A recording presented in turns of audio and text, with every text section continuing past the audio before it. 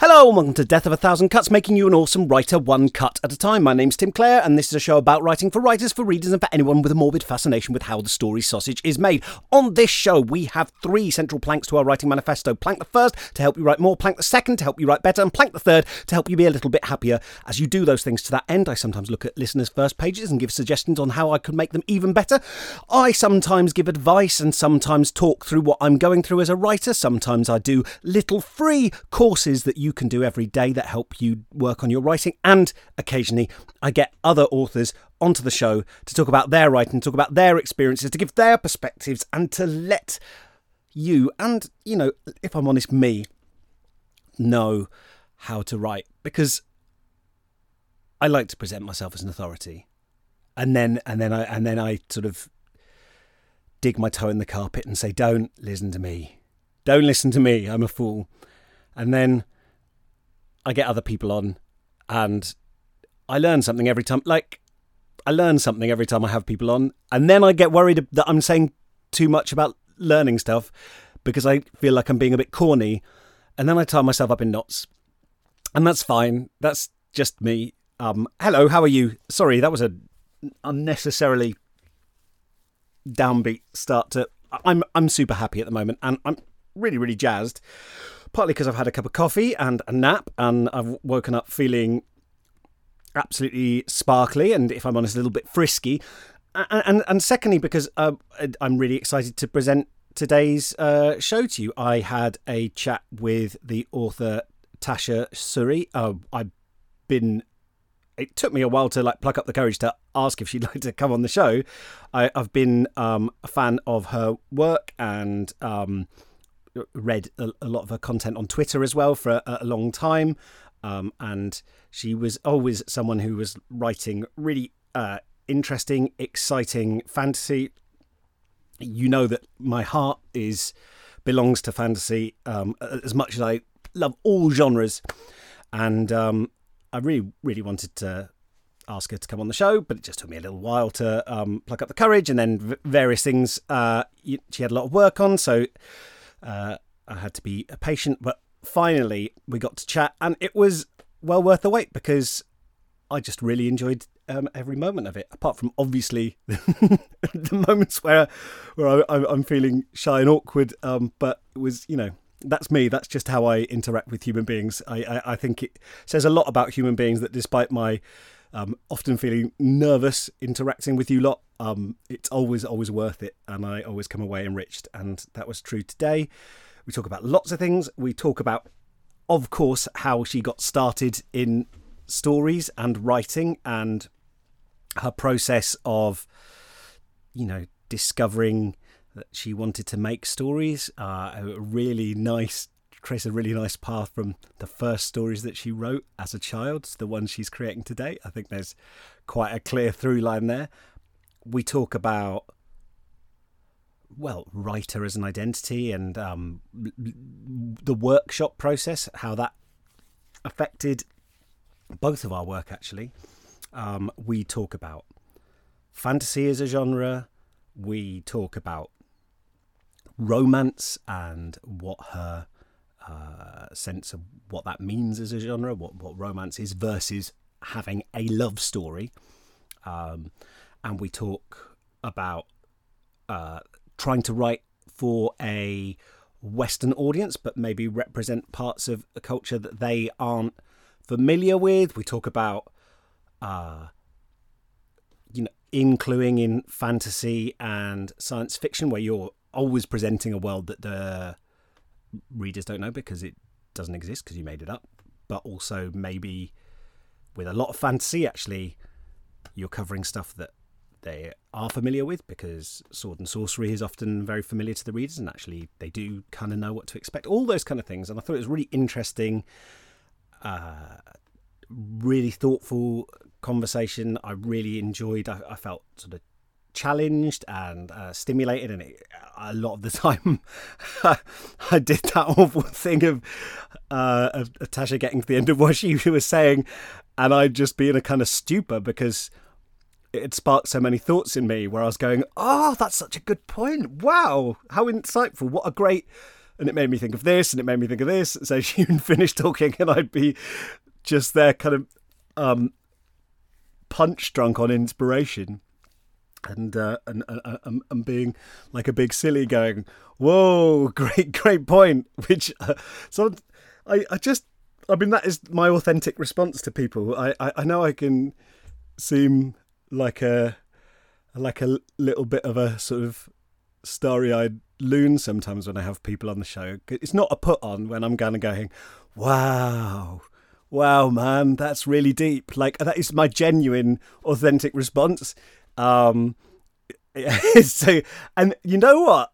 A little through line that I've noticed with loads of authors I've spoken to, this is a really consistent, is that whenever people say the things that are kind of like most interesting or insightful, they almost always immediately go, sorry, I was rambling, or I think I didn't answer your question, or I think I strayed off the point. And it's always when they've just said a bunch of really interesting, when they've kind of like hit upon things and given really honest, unscripted, authentic answers. And I think that's what this, I just had a great time. And I don't need to sort of gild the lily any more than that, because you're going to hear it. So rather than, because I know if you're anything like me, I've done a lot of comparing in my life, and there is a moment where you've got to be a little bit careful of not bigging someone up too much before you bring them on. Otherwise the audience starts to fold their arms and go, well, hang on, I'll be the judge of that, thank you.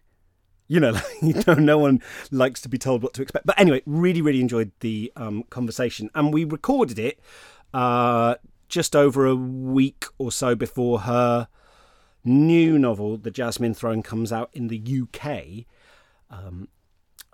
I think at the time of releasing this episode, it's a week away from coming out. And it's the beginning of a fantasy trilogy, so you can jump on board now. What an excellent time to check out her work.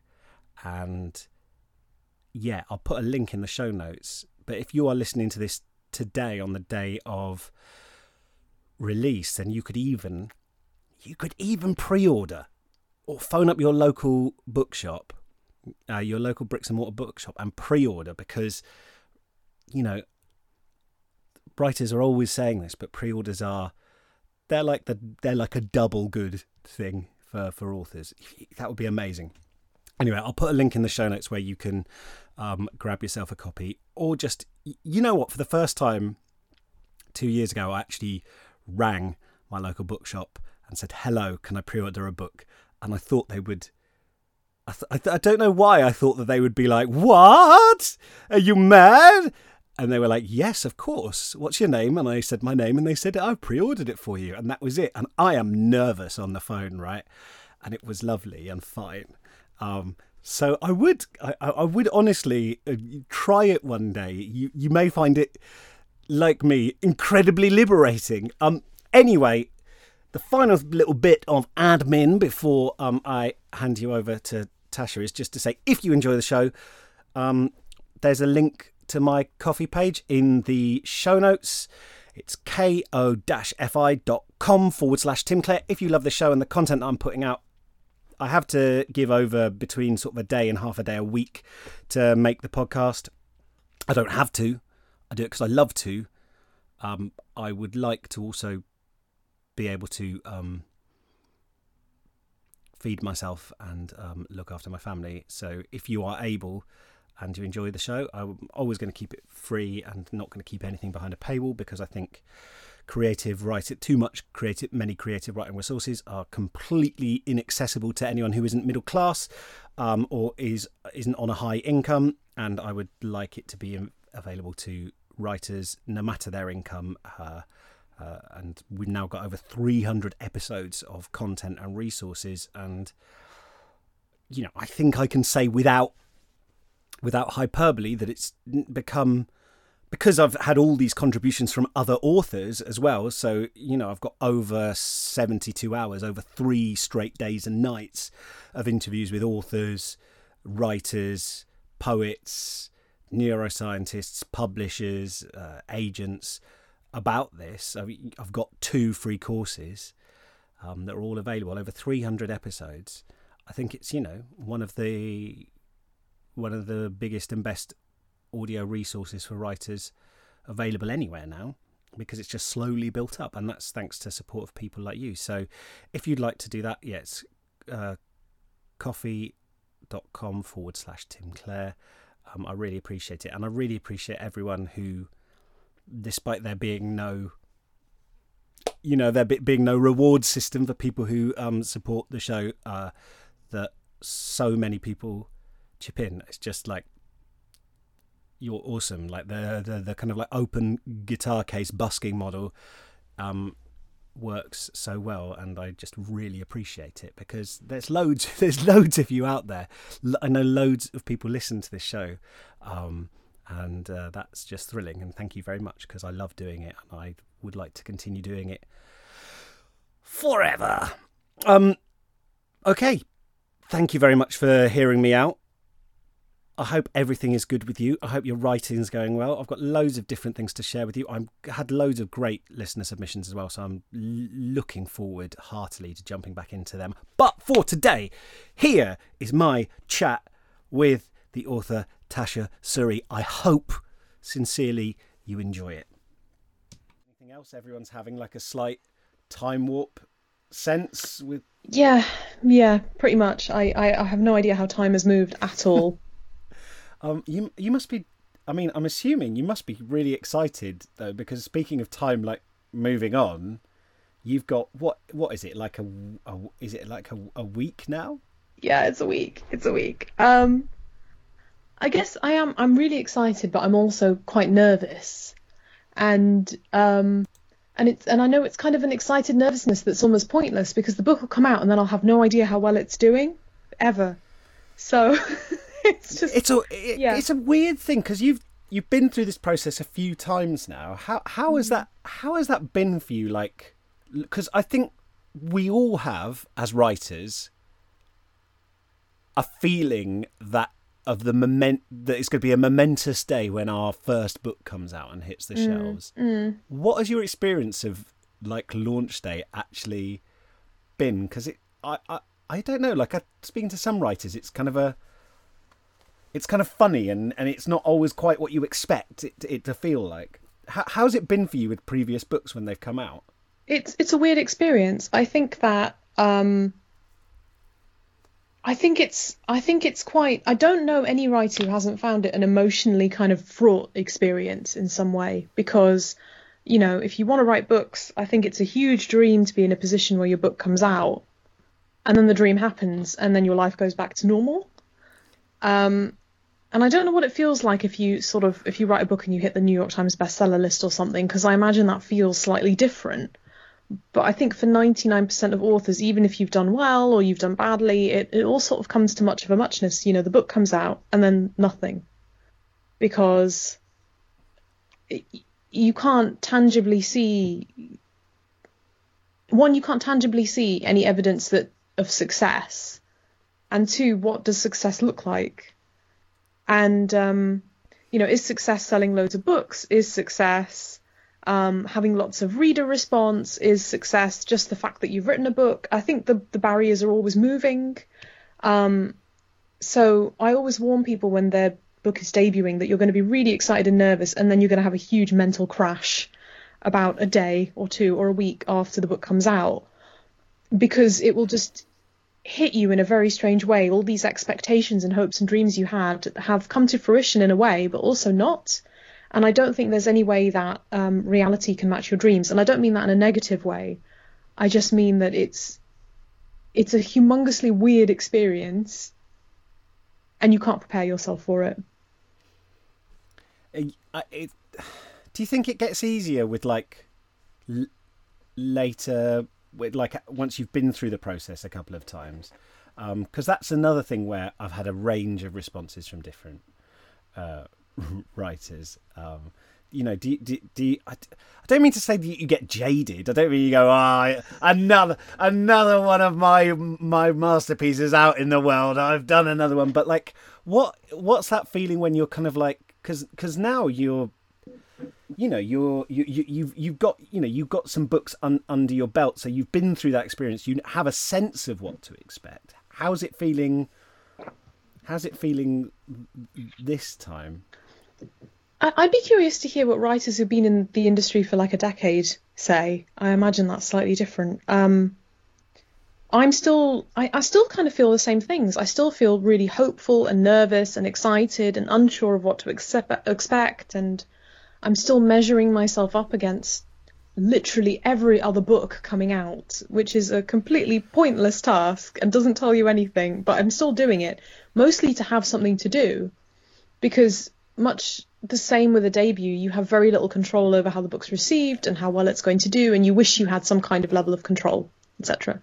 I guess the good thing is that I have a baseline or a sense of what I'm going to feel and how real those feelings are and how much weight I should give them and what kind of framing I should give them. So I can be nervous and be hopeful and be like, maybe this book will do the best of any book that's ever been written. But I also know that in reality, what is likely to happen and what I can hope for and what would be nice things that I'm looking forward to that I can expect and what are some things that I should brace myself for. So I know that I'm probably going to feel quite low in about a week after the book comes out, which is natural. But I can also really, really enjoy and sort of, I can allow myself to really enjoy reader responses and reader reactions that are sent to me that are positive. And I can just enjoy the book being in shops and enjoy the reaction of my friends and family. All of those are just nice things I can focus on without worrying about everything else.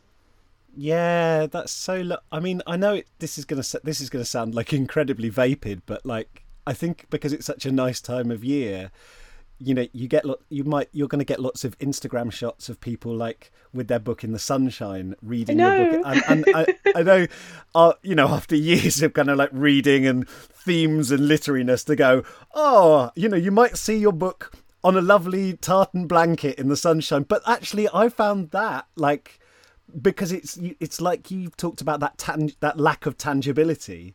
Just seeing the book in the wild, so to speak, you go, oh, it's a thing, like it exists beyond me, and it's doing, you get some proof that it's doing what it's meant to do, which is be experienced by other people. And I found that really exciting in a way that sometimes even more than reviews, because I just knew the book was out there somehow. Right, like it has a life of its own that's totally separate from you. And there's going to be plenty of people who read it dog-eared and, you know, they carry it around in their bag that you'll never hear about because, of course, it's not actually about you anymore. That book is its own thing that goes to its own people, which is wonderful. I think one of the nicest things I saw was someone tagged me in their reading and they'd highlighted certain bits. And I was like, that's lovely, because that's the kind of thing that I do when I'm reading a book. But I wouldn't necessarily tell the author about it. But it's just a nice thing that's happening with the book that's separate from me. Can I ask when you can first remember realizing that stories were important? Always. I bet you get that response quite a lot. I can't really remember a time that stories were not important to me. To kind of illustrate, when I was very small, I must have been under 6, because I've asked my mom for context. I used to say, oh, I want to be a teacher, I want to be an astronaut, I want to be this, I want to be that. And I said, I want to be a writer. And my mom bought me a notebook. And I still remember that notebook, and I think I've got it somewhere. And I started writing stories, and it was before I knew about capital letters or full stops. But I remember thinking that stories was something special, and that to be able to make my own was like magic, basically. And I kind of put it on the same level as magic. Like, it didn't seem real, but it was something I could actually do. And I don't know that I've ever lost that sense of the kind of alchemy of it, that you're making something out of nothing. And I mean, that's something that artists do in all sorts of professions. I mean, they do it when you paint or you draw or you sing or you dance. You're making something out of nothing, or out of, you know, tools that are component parts that would not become something without you being part of them. But writing's the only one I can do. I can't draw photography. So I still love that magic. So that's always been something that's mattered to me. That's so nice that she got you that notebook, and you've still got. Can you remember what your kind of like early your early themes were, what you started when you were writing stories, and what kind of things you were what kind of your stories were about. Because you can't, this is like when you don't even know what capital letters are as well. So the fact that I remember when I started out writing that it was incredibly, it took me ages to get, I got a sentence out, and I was like, well, that was probably quite a good predictor of my writing life to come, to be fair. But like, I remember, that I must have been very motivated, because writing and spelling and getting the words down was not easy for me. So can you remember what you liked to write about at those times? Yes, unfortunately I can. I mean, I loved fairy tales, and I loved sort of princess stories. I was a very typical girly girl, so but I think people put girly girls down. They don't realise that they're just as cold-blooded as every other child. So I really loved things like Sleeping Beauty, the Disney one, of course. And I was kind of like vaguely obsessed with Maleficent, which is totally normal. And I wrote this story which was about a prince who had an evil stepmother, and then she had two children, and then she tried to murder them, and he saved them and took them into the forest. I think I just read Children of the New Forest, and this all influenced me. And then she trapped him in a really complex prison that someone had to break him out of. It was extremely creepy, and I'm surprised my mom wasn't mildly worried. But I think it says a lot about who you become as a writer later, the kind of stuff that you write when you're young. And mine was all sort of slightly bloodthirsty fairy tales, which I didn't think were that bloodthirsty at the time, but then children don't, do they? But, well, yeah, no, I mean, this is what I've experienced with my daughter as well, is that she just will go that extra mile in her, what I think is a kind of, quite, we're out in the woods, and I'm pretending to be, she says, I'm going to be coming along, I'll be in, she had her little Anna doll from Frozen, she said, and I want you to jump out and pretend to be a robber as we go through, and then I did, and I said, stand and deliver. And she got a twig and she held it to her Anna doll's throat and said, "Get back or I'll cut her throat." And I was like, what? No, what are you doing? This is the most, she's so committed to this bit. And I had to back away. And then she ran off. And I was like, wow, she is much more committed to the story and the bloodthirstiness of it than that was too much for me. I was like, oh. So you've got a future grimdark writer there, don't you? I know, right? And you really do. But at the same time, I don't think she sees it as. It's funny how that doesn't become grimdark to her. That it can exist along the light as well, and that could exist in a story where there are also innocent, lovely people who aren't saps and don't get aren't inevitably sort of done over because they're nice. Like those contrasts can exist for her, and they're not contradictions. They're kind of part of the natural story. Whereas for me, I'm like, whoa, what are you doing? That was something you were kind of doing all the time. What was the process of that turning into a thing where you go, ooh, this is a thing I can kind of do, or maybe be, if it feels like an identity to you, writer? Can you remember how that shift progressed, how your relationship to it developed as you got older? Yes, I think for most of us it's a bit of a rocky road, and that was certainly the case for me. So as a kid it was easy because I was a precocious writer, and I would force my parents to listen to stories, and they'd go, "Oh, that's very good," and I'd be like, "Yes, it is very good." I was an only child, so that does help. And then I kept doing things like writing, and I think I wrote a lot of fanfic, which was quite helpful when I was quite young. Still did till much later. And then I got to a certain point where I thought, well, I guess writer was always an identity for me and always part of my identity, and that kind of irritates me because I profoundly hate the idea of being an artist as part of your identity, because it sounds so up itself, if that makes sense. And yet it's true. So I have to live with that. And then I studied English and creative writing at university, and I thought I will learn a lot more about writing. I'll learn about the craft. I'll engage with it in a meaningful way. I'll meet other writers. And I don't know quite what happened, because it was a good course and the people on it were really lovely and they really made an effort, but it really knocked my confidence in my writing. And I got to the point where I thought, I don't know if I can do this. I think I really struggled with long form, and I wasn't sure how to write a full novel. And by the nature of a lot of courses, I think they have to focus on shorter fiction. Because that's what you've got space for in a workshop format, right? Yes, exactly. Yeah. And I don't think I quite figured out how to connect the desire to write longer fiction with the reality of writing shorter fiction, which I wasn't very good at. And I didn't really, and the course didn't necessarily give me a grounding in the publishing industry. So I think I went into it expecting one thing and getting another. And I also think that I was going through stuff in my own head that I needed to work out, as a lot of people do in their 20s, or teens or whatever, wherever you are.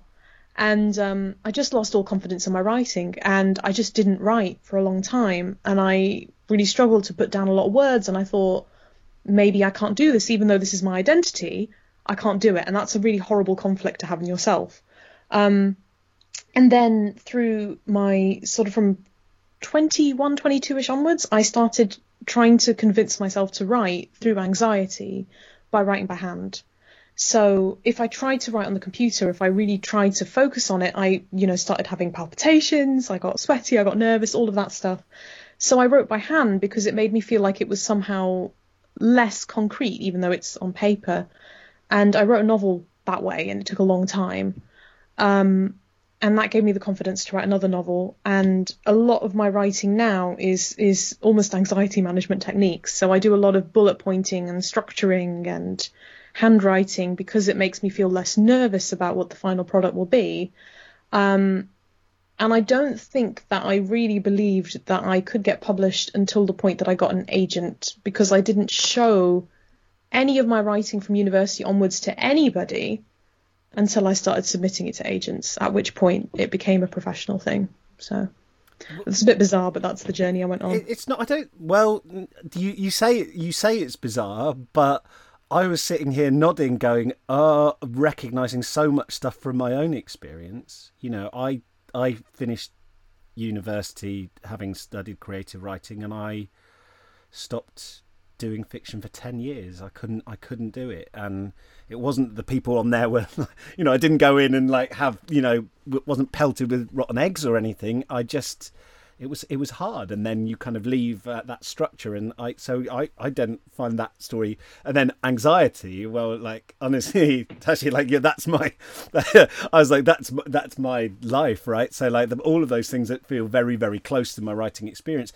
Could you talk a little bit about this? Called it an anxiety management technique of bullet pointing and writing longhand. I wondered if you could go into that in a little bit more detail about how you managed it. Are you planning stuff out? Were you planning stuff out before you wrote? Do you plan the whole plot out, or how did you come upon that process, and how's it developed for you as a writer? Sure. Just to say, it shouldn't make me feel better that you also felt the same, but it kind of does. It just goes to show there's lots of different ways to get to the point of being a writer. But the first novel I wrote, which no one has ever seen, writing it by hand, I just basically winged it, because I would just get into a meditative state, writing by hand, work on it until I got to the end, and that was it. With my second novel, with Empire of Sand, which is what it eventually became, I wrote out an outline of the whole book, so I knew where I was going. This did change as I wrote it, because things do, but I had the outline.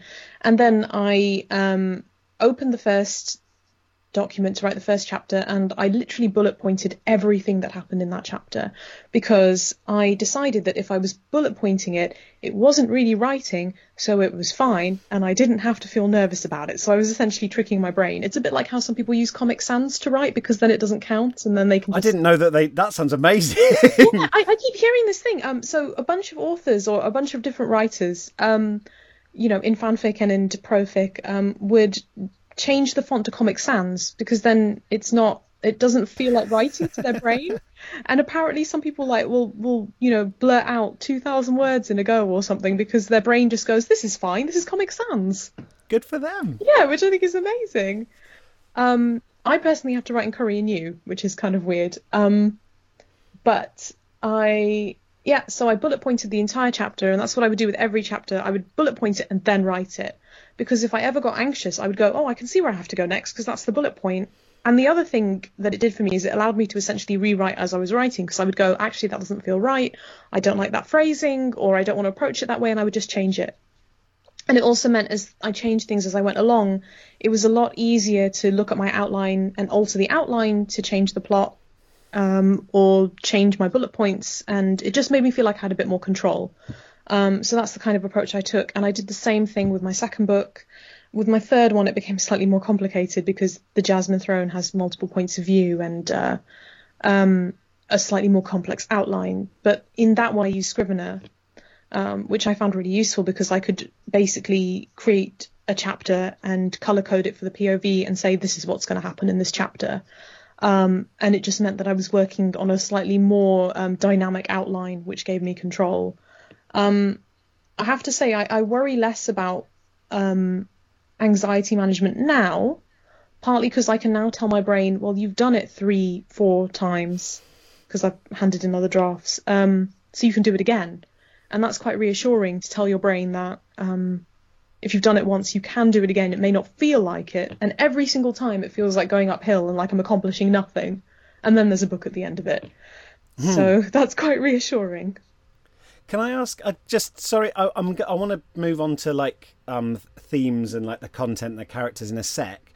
But I just wanted to touch on something a little bit crunchy, which was like you talked about using Scrivener, and just for people who haven't used that, what are the differences of that to just using, like writing something in Word or just writing something? There's obvious difference to longhand. But like what is it? You said it was quite useful because it allowed you to color code chapters by POV. Can you just drill down into that a little bit? So sorry. So Scrivener is a writing software, and it's like Word in that you can write on it, but it has really good organizational tools. And the reason I'm hesitating is because I think there are a lot of people who use Scrivener in a lot more nuanced way than I do. But the best advice I got is work out what you need from Scrivener, do that, and don't worry about the rest. So it's a tool set up so that you can write novels or short stories or scripts or your PhD thesis, for example. It has sections so you can create chapters, and you can also create a section for your research notes or a section for your character bios. You can then format that into a manuscript. But it has different views, so you can view your novel as a piece of long-form writing, a lot like on Word. But you can also view it as separate, like almost stickers on a corkboard. So you can move those around and you can use those very visually. You can view it as an outliner, so you can see the outline of your story, etc. So it's just a very good format to use if you are the kind of person who likes to move things around or likes to see an overview of an outline, or you like to see things in a more visual way, which I think is most people. So that's it's kind of like it allows you to zoom out a little bit more and see things like structure and that kind of macro level. I can imagine that there is quite a few people for whom that would just holding an entire novel in your head for months at a time is like, I think it's almost impossible. Yes. Like and just that ability, that sounds really, really useful. And maybe again, like you talked about anxiety management, but just trying to hold lots of stuff in your memory, I think becomes sort of like low key stress after a while, right? Yeah, and I think that sounds like it takes some of that burden off. Oh yeah, it definitely does. And it just means that I can do something like say, I'm not going to worry about how this final novel will look right now. I'm just going to write down everything that needs to go in the novel and say, this will be from this point of view, this will be from this point of view, this will be from this one. I can just see that by tags or by colour or by outline. And then I can just write which bits I want to write. So it gives me that level of control, which I think is good. I wanted to ask how you... I know kind of where do you get your ideas from?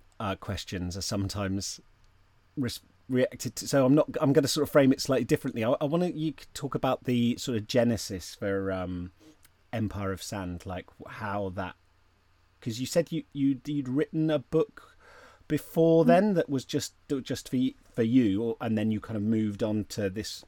This was the first one you submitted. I wonder if you could talk about like how that came about, and also just the moment when you realised it was a thing, you know, because we often, you're going to get an idea and we're walking around with an idea in our heads, and then maybe you're going to make some notes.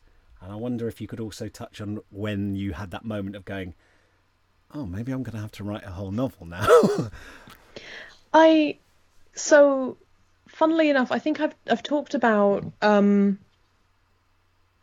other contexts, I've talked about where ideas come from, because I think it's quite interesting from an informational behaviour point of view. I used to be a librarian, so and I think we carry a lot of detritus around in our brains, and we pick things, random big pieces of information, and sometimes we hit a point where they sort of synthesize and we get an idea. And I think that happens in lots of contexts outside of writing. But with Empire of Sand, one thing I often say is I really love the Mughal era. It's an era that is accessible to an English language researcher, because a lot of English language research has been done on it. And there were a lot of English-speaking missionaries, etc., who went there. So we have papers I can look at, which means it was an era that was easy for me to start with. I really loved it in Bollywood films that I'd watched. So it was a good place for me to begin setting a story. I knew I wanted to set a story that drew at least a little bit from my own cultural context, or diasporic cultural context. And so all of that influenced my decision to tell that particular story. And I also thought about what kind of stories I like to read. And I love romance, I love fantasy, I love women's stories. So all of that influenced what the novel became. But there was also an aspect of wondering what could potentially sell. I worried that no story that drew from my own cultural background could sell, but I still wanted to try. But I knew that there was probably a market for something with elements of romance, because I knew that people like me read it, certainly. So there was somebody else out there who'd want it. And I think some authors will think about the commercial element as well as everything else when picking a story from the various ideas that they have. But there's also something that I can't really put into words, where you just know a story is good, or you just know you want to write it. Like you'll have lots of ideas and go, that's pretty cool, maybe one day I'll write it. That's quite interesting. I'd like to explore that further. And sometimes you'll hit something and go, no, that one. It's a bit like finding a really good pair of shoes that fit perfectly, and you're like, I have to buy these because I don't have to break these in. They're not going to pinch. They're not just okay. They're the right pair. And I think it was a little bit like that with the idea for Empire of Sand. And one of the ways that I can tell an idea is good is that I will be able to outline it without any problems. I know the shape of it from beginning to end. That shape may change, but I know essentially what it is, and it knows me. Which sounds a bit woo-woo, but I think you know what I mean. And so with Empire of Sand, I outlined it in a day, so I knew that I had to give it a go. Wow. Oh, it just sounds like the dream. And I know like that belies a whole bunch of work that then comes after that. I know you didn't just sit down and it flowed effortlessly out you without ever running into, oh dear, what does this do? And without ever having snags. But the idea of, I think I sometimes know there's something I've got to write, but I rarely know whether that's going to translate into something that other people will want to read. But I sort of make the deal with myself that it's like, well, but it won't get written if I don't want to write it. So I have to choose from the things that I need to write.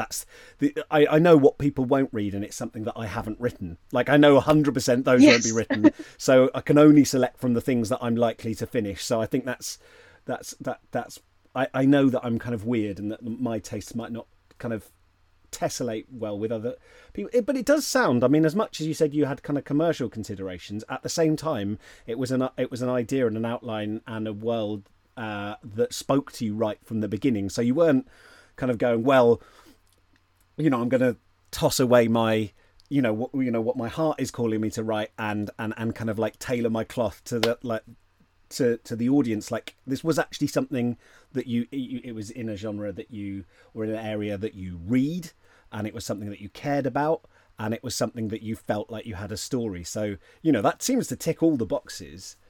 Oh yeah, definitely. And I mean, like I've said commercial concerns, but that really isn't the be all and end all of why I write. Of course, I'd write even if nobody wanted to buy it. That's why fanfic exists. But I mean, when I started really thinking about publishing a novel, that was at the beginning of uni in 2008. And this really dates me, but in 2008, 2009, there was not a lot of quote unquote diverse fantasy or science fiction, or in fact anything.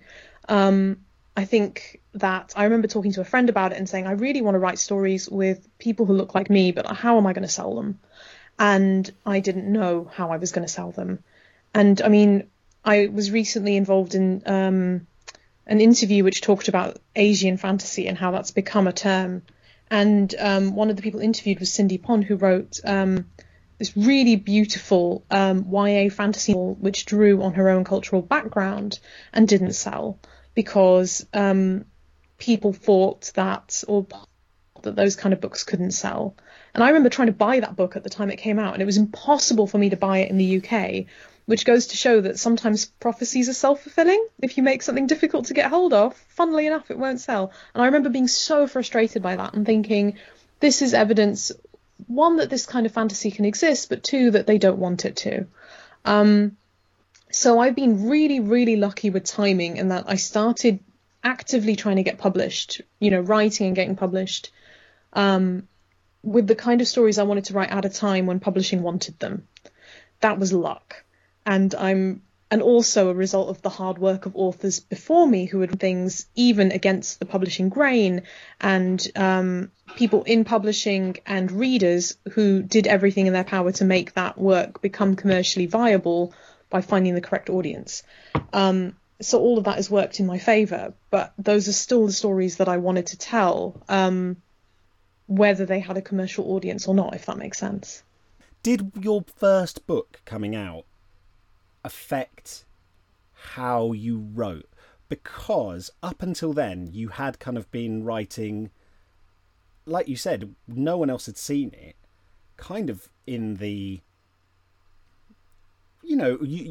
for all you knew, or a few agents that you sent it out to might be the only people but you could kind of write with the kind of with the door closed, with no one looking over your shoulder.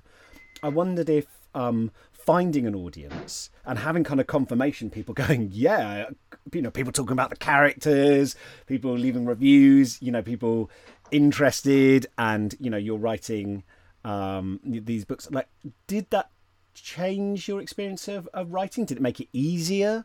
Did you respond to reader reactions and filter that, factor that into your work? How was your experience of having an audience response for the first time? I think it gave me more of a sense of who I am as a writer, or at least who I am as a writer, a published professional writer. I guess another way of putting that is it gave me a sense of what my brand is, which sounds deathly, but is still true. Before, I guess I didn't really know what kind of writer I was because I had no context for that. And then people started reviewing it or reading it, and that was really nice in a way. And it gave me a sense of what people liked about my work, but it also gave me a sense of what I liked about my work, because sometimes you'll read something that you shouldn't read, that critiques your work in a certain way, and you go, how do I feel about this critique? Because critique is part of the process of being a published author. Do I agree with it or do I not? Like, I think quite a common thing people say about my work is that it's quite slow paced, and I thought, is that something I should fix? Or is that just how my work is? And then you start looking at other authors that you like, and I think they all have certain quirks or things that might be flaws to one reader but maybe pros to another.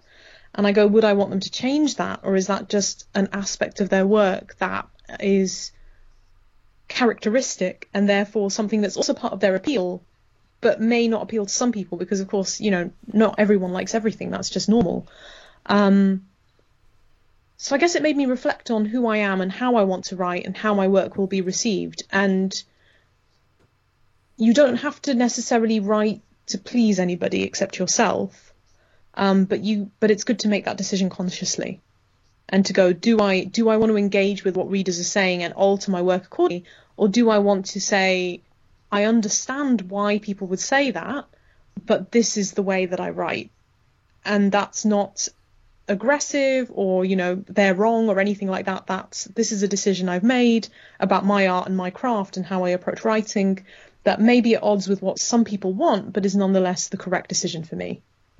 Well, you probably from a workshop, if anyone who's been through workshop situations as well, I went into them desperate that I was not going to have any ego. Everything that people told me, I was going to go be like, thank you. And I was going to go away and do it. And then to my horror, people rarely agreed. There was certainly at least sort of like, there would not be a complete consensus on a piece and every aspect of it. And I was like, oh gosh, I'm going to have to decide who I'm listening to.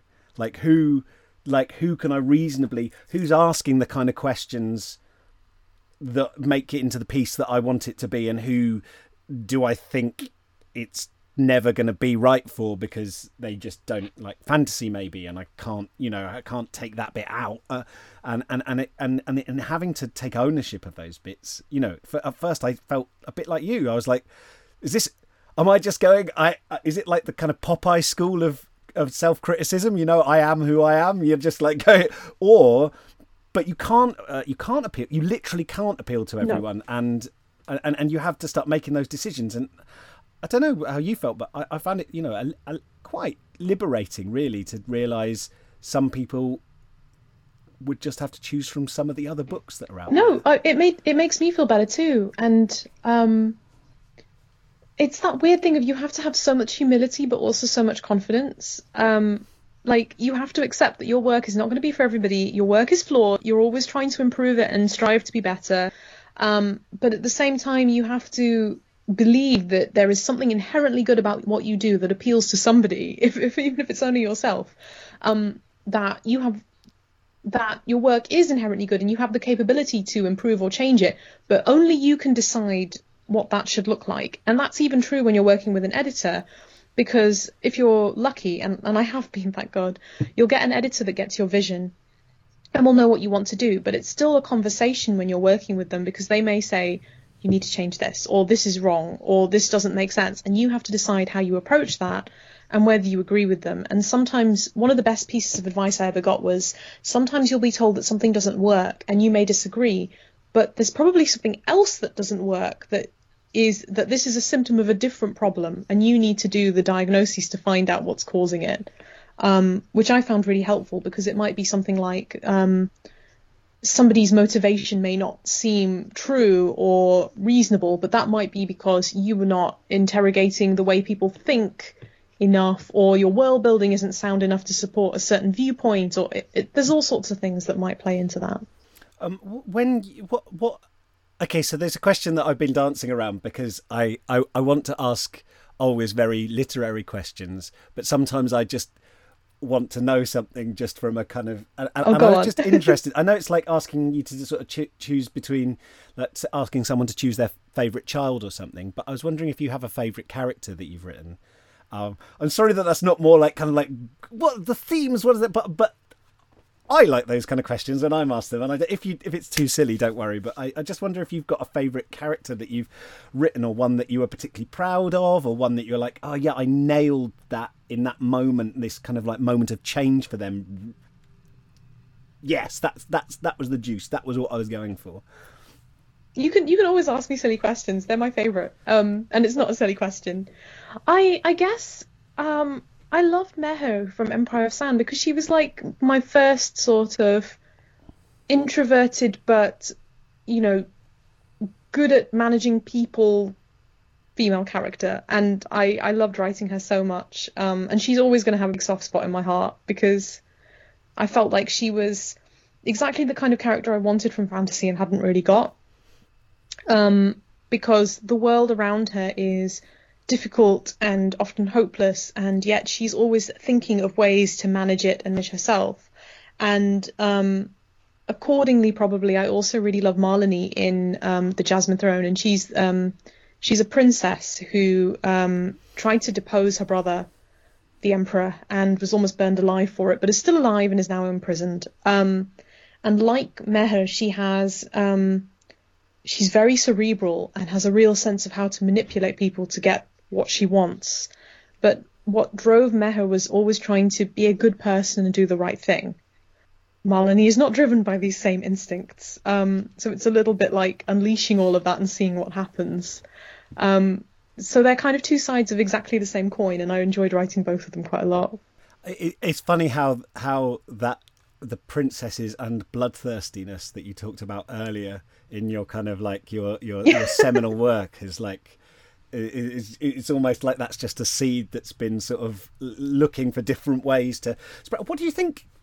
You know, because you write about people often, and by the way, I try to apologise to people for explaining their own work back to them. I'm making a proposition, a hypothesis, which you please feel free to say, Tim, that is nonsense. I know you understand the themes you're going for. I'm not trying to do that, but you write about people who are often find themselves in circumstances where they're constrained by certain responsibilities or conventions or expectations or the weight of history or their own compunctions and I wonder if you could talk a little bit about kind of characters, what you think has driven you or interests you about writing about characters who are moving through these quite almost kind of like, don't know if this makes sense, but almost kind of like crystalline social structures that they're kind of navigating and moving around, or maybe it's a bit more like a dance, but that kind of,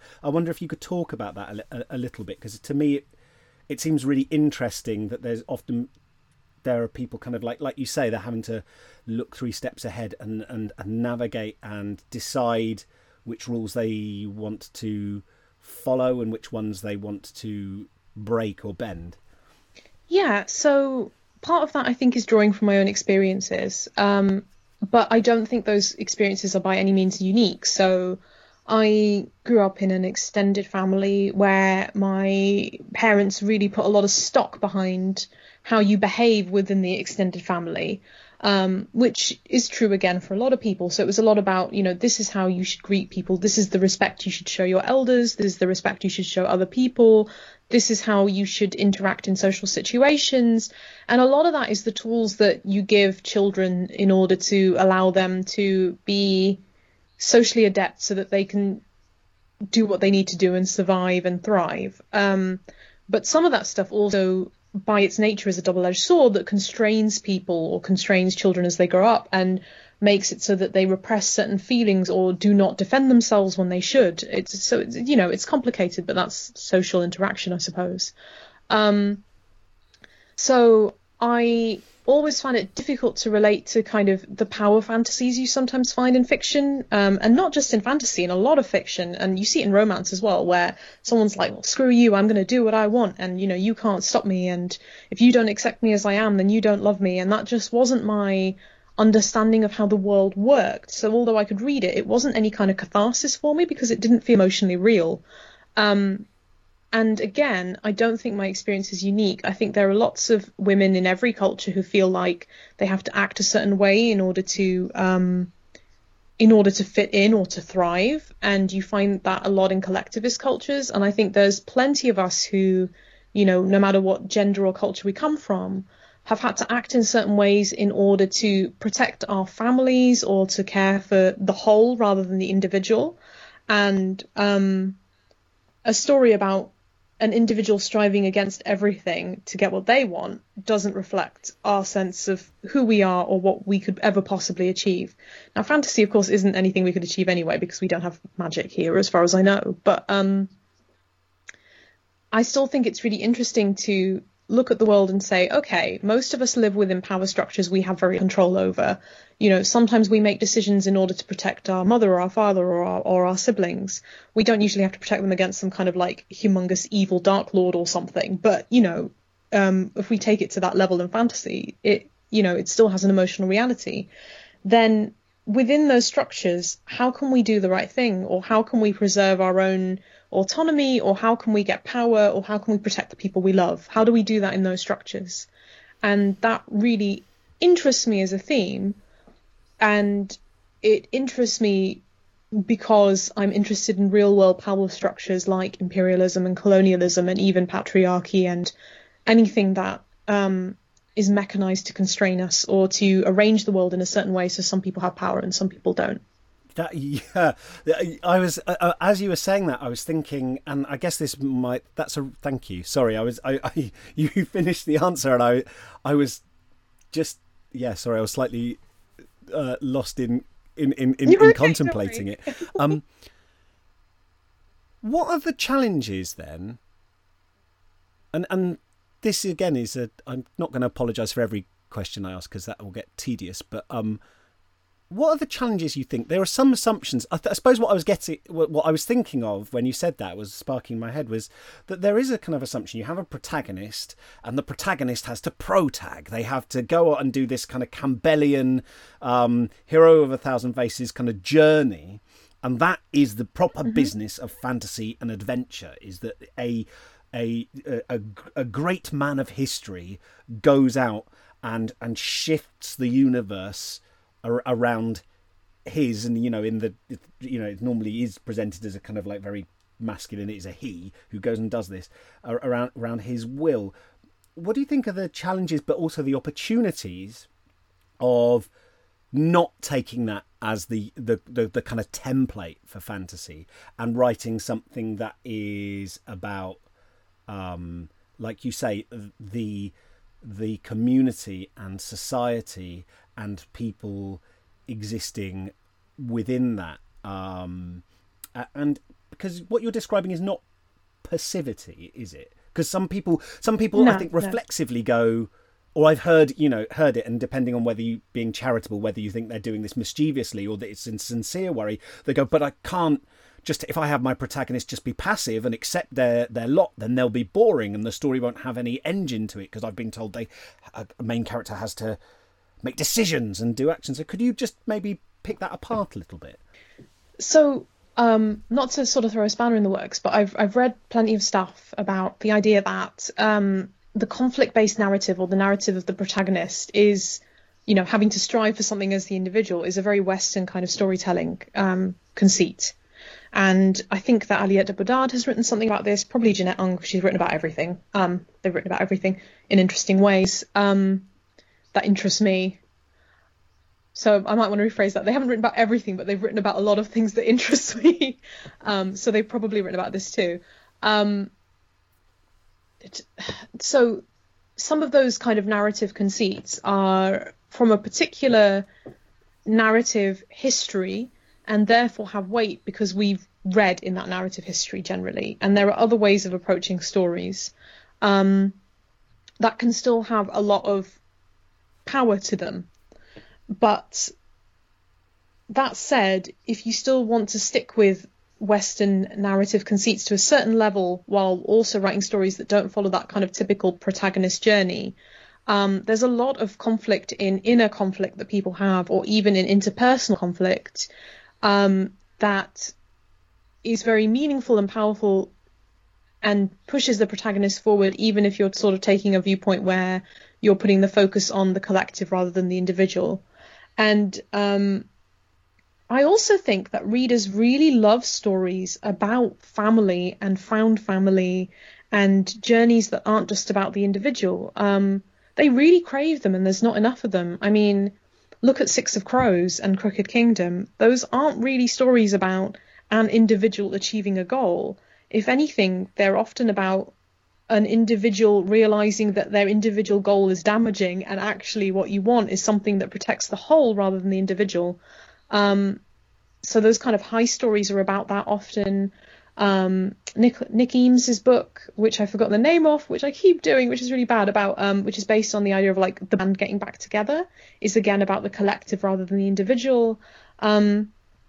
So if people want to tell those stories, there's already arguably you can look at different narrative traditions for some guidance, or you can put the focus on the interpersonal conflict or the interior conflict that people have, or you could just look at the existing tradition of sort of like getting the gang back together, kind of heist-ish stories, which are all essentially about finding something as a whole rather than as an individual, and look at how they weave together different narratives and stories in order to get you that kind of catharsis that you want from a piece of fiction. Thank you. That's really...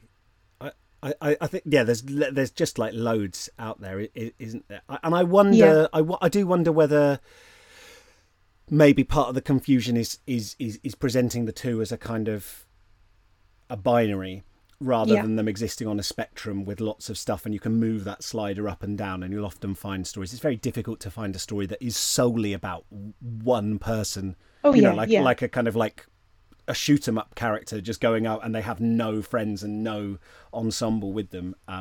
So yeah, I guess there's different positions. I wonder if you could talk a little bit about romance, because that's an element that we of the stories that we, and I feel like this maybe kind of quite naturally shades into romance. Now, I'm talking about it like it's a genre, but of course romance can exist in any story. But I'm aware, as sort of someone who doesn't read heavily within what would be considered like the romance genre as a genre itself. I wondered if you could just talk a little bit about how that genre, or how you're reading in that, how you consider your work in relation to that, and how that affects the plot, and how that allows you to, because I would just like to, I just kind of like to hear your thoughts, really. Oh yeah, sure. I mean, the romance genre definitely, I feel a bit tricky. It's a bit tricky to say that certain books have romance in them, even if they're not a romance, because I feel like you hit a conflict where romance as a genre is extremely diverse with lots of subcategories, but it has very strong conventions that you have to adhere to. And I sometimes feel people in other genres can be quite derogatory about that, because they're like, oh, well, you should surprise people. But actually, no, this is it's a bit like if you have a crime, you're going to have some crime take place, because that's what crime does. If you have a romance, you have to have a happy ending. That could be happy for now, but it should probably be happy ever after, because that's how romance functions. That's literally the point, if anything. You can have a love story that doesn't end like that, but it's not a romance. So I would say that my first two books are definitely romances, or have heavy elements of romance, because they have a happily ever after. But The Jasmine Throne is the first book in a trilogy, so I cannot promise that it is a romance, but it definitely has a love story. But I love romance as a genre. I've always read it. I think that nobody does character work and tension that just comes out of characters better than romance authors. It's a masterclass. If you ever want to write any kind of interpersonal conflict, you should go read some of the best romance authors, like Courtney Milan, Laura Kinsale are just two of my favourites. Nalini Singh. I could keep going, so I'm going to stop. Beverly Jenkins. Because I think Courtney Milan, who writes a lot of historical romance and some contemporary, said, what you have to do with romance is you have to take two characters and create an interpersonal conflict with them so significant that it's like an immovable boulder, and then you have to move the boulder. And you have to do that just with characters. It's astonishingly hard. But yeah, I love to read it, and I love that focus on characters, and I love that it often deals in really interesting ways with trauma and with family and with agency. And I try and bring that all into my own work, because that's what I like to read. So I want to write it too. And all my books have elements of that. I think it's very unlikely that I would write a book without a romance, because I just like them so much. So they're always going to be there. That doesn't necessarily mean that I've read lots of books that don't have romance, but it's just something that I really like to write. And like I said, I think that bringing those elements in and using some of the kind of conventions of the romance genre allows you to do a lot of interesting character work. So yeah, it's just a cool genre. So just to recap, to make sure I've understood that.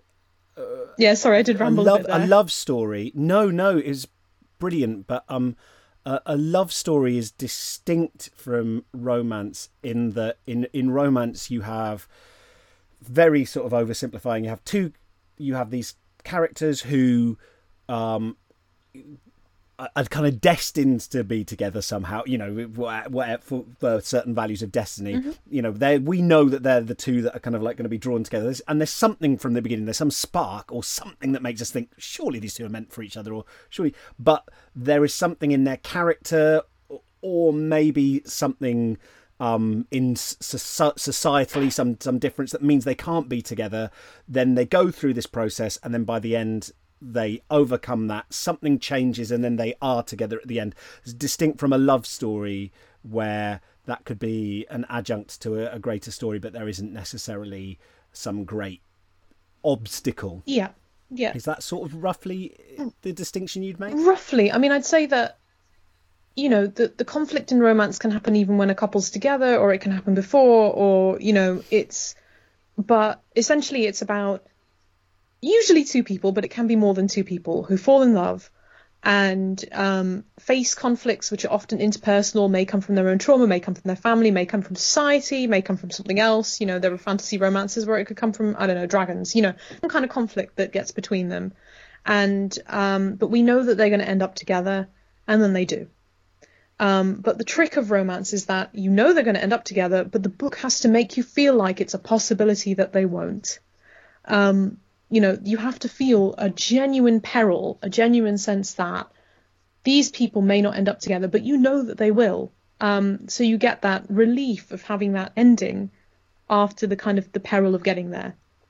And of course, then because there was a period, so with comedy, like I always, the kind of plot of comedy is like tying that knot where this person's with the wrong person, this person has lost, you know, has lost the family treasure, this heir is not known, you know, that is blah, blah, blah. So there's all these people that are in the wrong place, and this person doesn't have money, and so you tie that knot tighter and tighter, and then at the end there's this great moment of the knot being untied, and then this person ends up with the person they're meant to be with. This person finds that the treasure was buried underneath, you know, the floor that breaks, you know, and then they can save the house. And there's a period in kind of like Ealing comedies where they would build up to this absurd ending, you know, with the tension getting higher and higher, and then the film would just end with the characters, you know, running away or being in trouble, and you didn't get that untying, and it was really disappointing and rubbish. Yeah. Like, and I guess what you're saying is that actually part of the enjoyment is not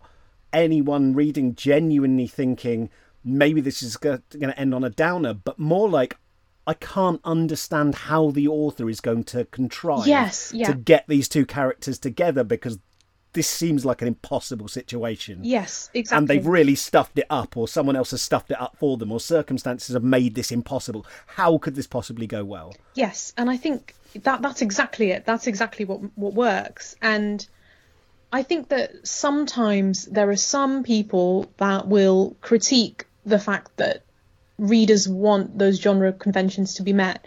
I think there are really interesting and innovative ways that you can throw genre conventions on their head, if that's something you're actively trying to do. But, you know, it doesn't have to be done every time. There's something very powerful about going into something knowing what you're going to get. It's a bit like, you know, you can go for a haute cuisine, like fine dining meal that's going to surprise and interest you, that may, you know, also, but it's not going to be a burger, right? If you want a burger, you're going to get a burger, and you can get a really nice burger with really nice bread, etc. And, you know, you can have burgers that people will queue around the corner for because they're so amazing, but it's still a burger, and it's not a burger if it's a piece of lettuce with a tomato in the middle and nothing else. So yeah, that's my theory of writing.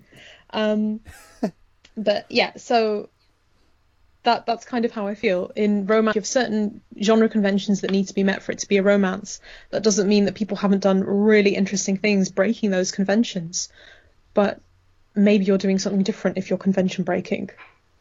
And so that means, but that means that like these kind of like courtly romances that you have in kind of like, I guess it would be like Edo period Japan, like influenced by Tang Dynasty China and stuff, where you have people who maybe are from two different parts of society, or there's reasons why they can't be together, and often in those stories you get to the end and everybody dies.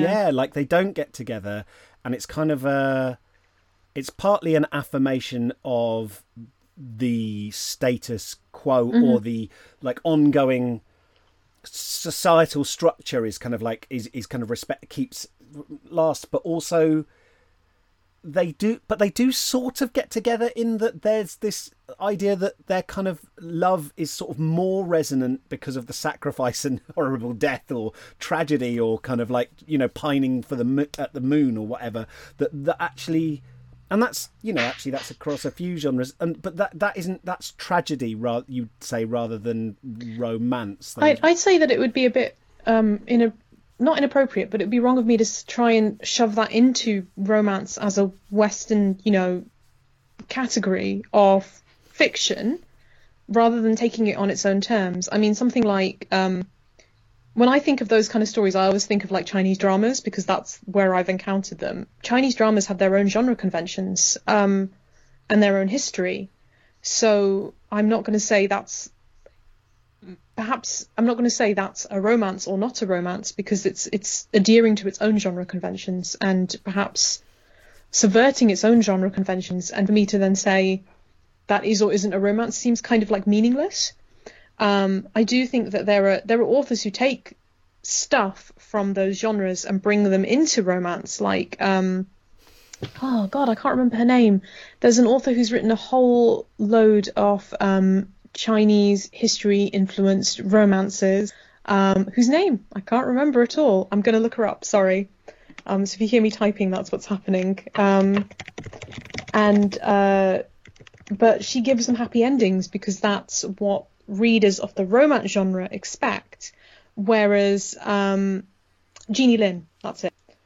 Whereas people who are reading, let's say, not to spoiler the book, She Who Became the Sun by Shelley Parker Chan, should probably not expect a HEA romance, because that's explicitly not what Shelley Parker Chan is writing. Their book is drawing on Chinese narrative conventions, so you should expect it to adhere to those conventions, if that makes sense.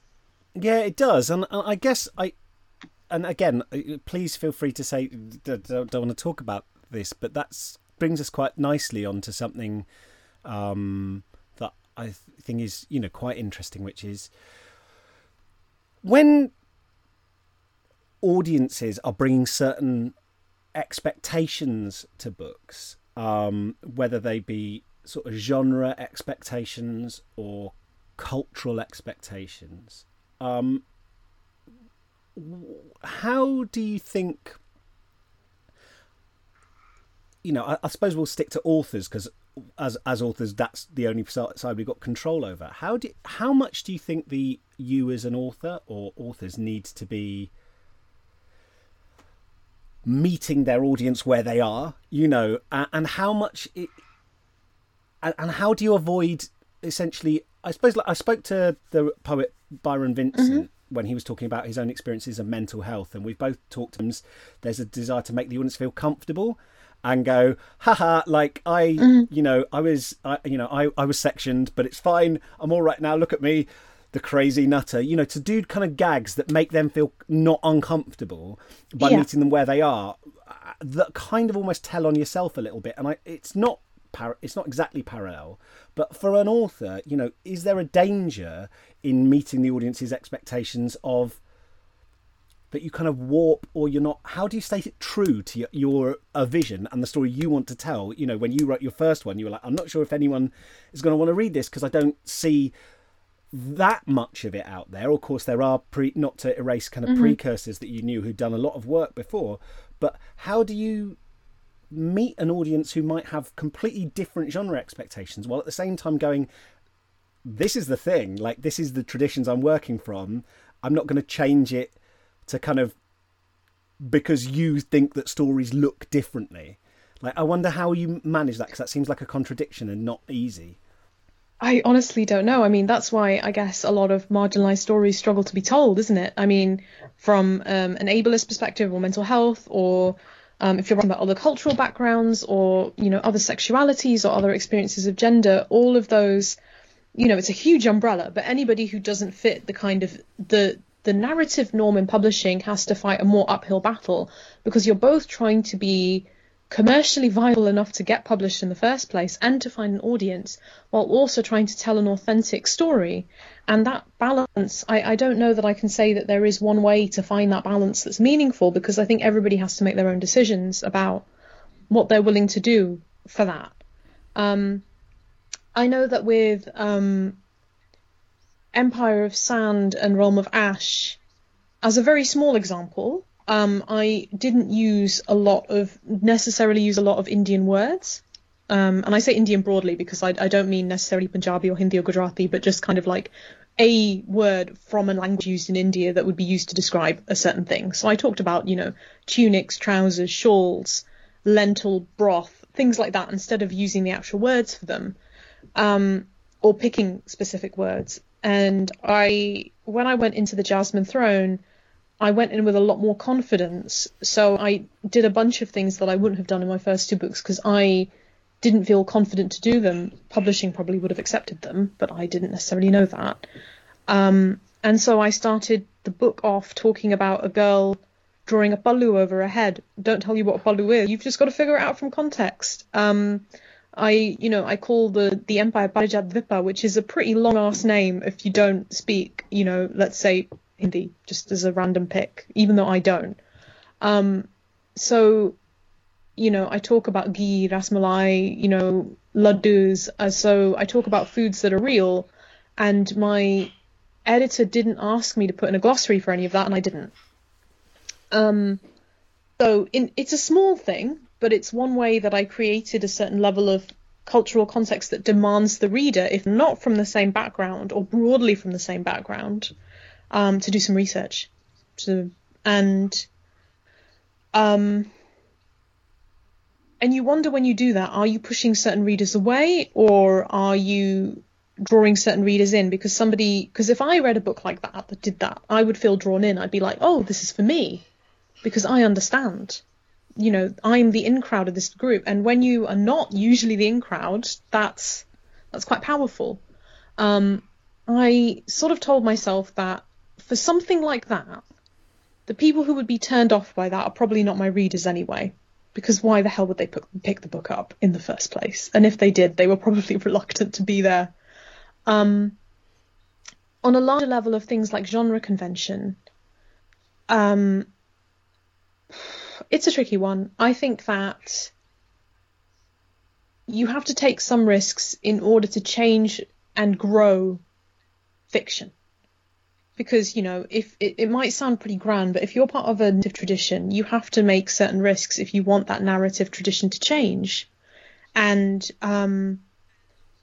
I have really loved reading some of the books that are coming out soon. I mean, I'm going to mention She Who Became the Sun again, because it did things that come from a different tradition, but make them explicitly part of a Western English language writing tradition. And I think that's cool, and it also allows other people to do that too.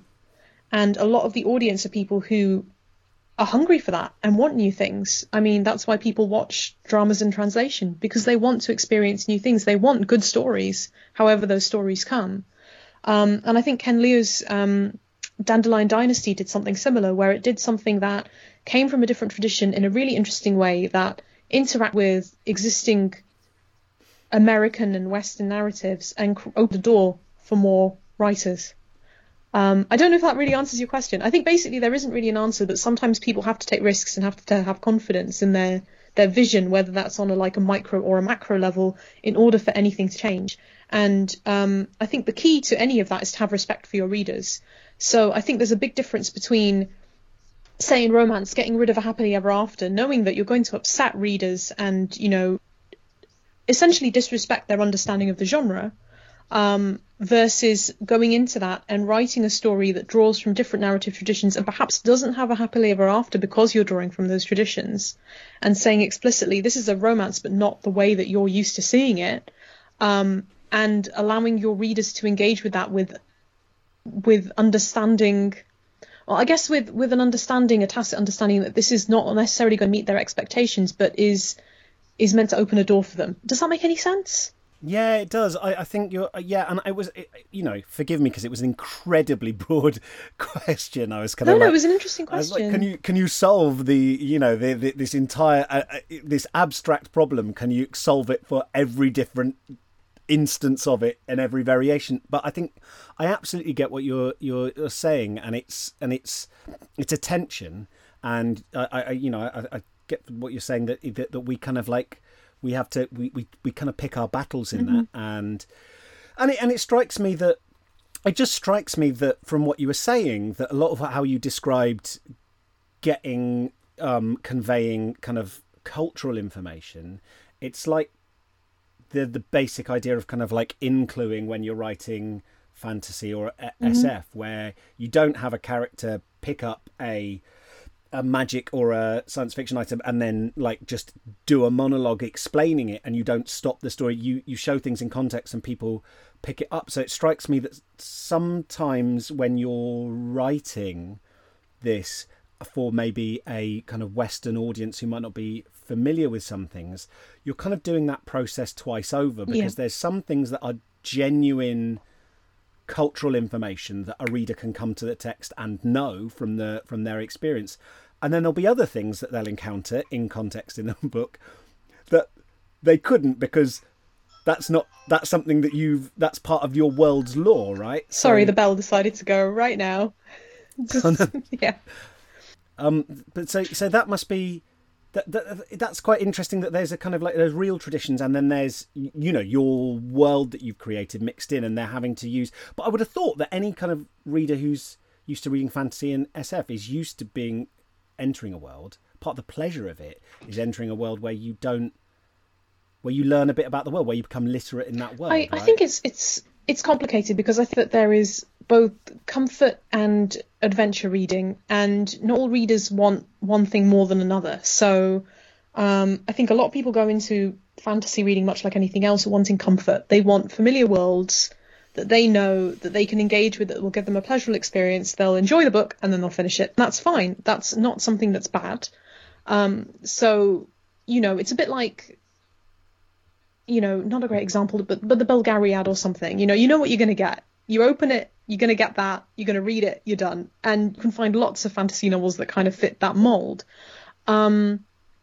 Whereas there are other readers, or sometimes the same reader, depending on what mood they're in, who want something that's going to challenge them or give them something different. And then they'll have to actively engage with it, learn about it. They'll have to do that process of, I've opened a fantasy novel and I don't know what this world is, and I have to get to grips with this world before I can understand this book. And that's exciting.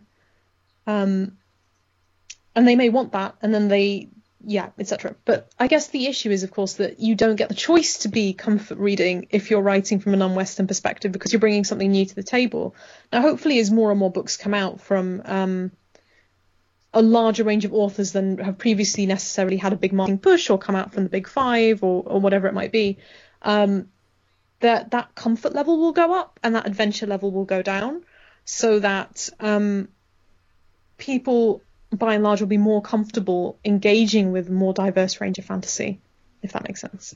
It does, yeah. And I'm kind of like very mindful of the fact that the danger of my framing it in that way is that you can make people's whole cultural histories just another kind of like, ooh, exoticized, like, ooh, today I'm going to read about space, and then tomorrow I'll read about South Asia. One thing that I find like, really difficult is when people say, I learnt so much about India from this book, and I'm like, oh, please don't read my book to learn about India. You're going to learn absolutely nothing. All of this is made up. Like, I've drawn on, cultural mythology or history, but still fantasy. You will learn about as much about real Asia from my book as you will learn about real medieval England from, say, Tolkien, who wasn't trying to draw from that anyway. But you see what I mean. It's not a good idea.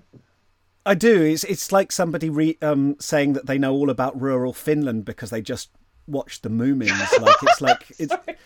It's like and to an extent, having Finnish in-laws and having been to Finland, to an extent, there are elements of the Finnish character that are exemplified through the Moomins, for sure. But there are no to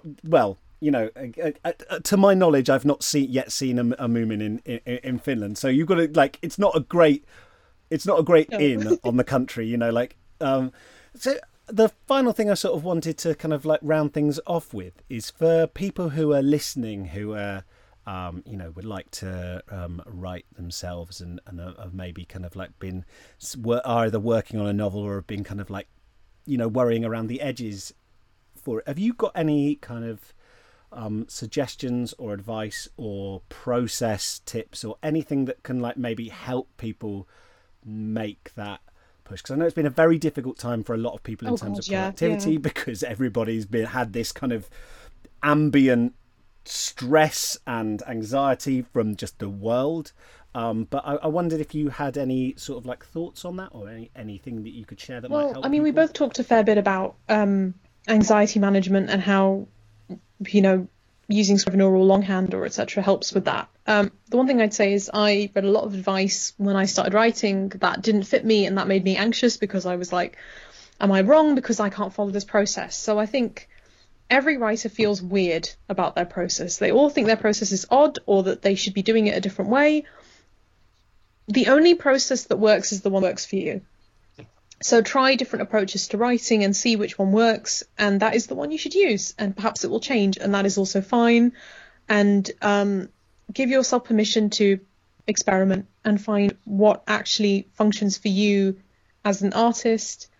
And also don't beat yourself up. Have fun, do the best you can. It takes a long time to write a book or a short story or a poem and do it right. So don't push yourself harder than you need to. Take the time that it takes. Unless you're under contract, then you have to do it in the time that you've got. But that's different. Yeah, it's always an interesting experience. But thank you, Tasha. I think that's fantastic advice. Of course it is. If people want to find you online in a professional sense, or then where's the best place for them to go to find out more about your work? I've got a website which is tashasuri.com. Or I'm on Twitter and Instagram. So on Twitter I'm Tasha Drinks Tea because I like tea. And then I'm Tasha Suri on Instagram. So you can go follow me on any of those. And I have a newsletter as well. So you have loads of different places that you can follow me if you want to know more. And I think that's it, really. Cool. And I will put links to all of those in the show notes of today's episode. And I think this episode will come out just before your book comes out. But your latest one is going to be The Jasmine Throne, right? Yes, yeah, The Jasmine Throne, which is out on... or was out, I guess, on June the 8th or June the 10th if you're in the UK. Awesome. And everyone listening, thank you for listening, and I hope you have a wonderful week of writing.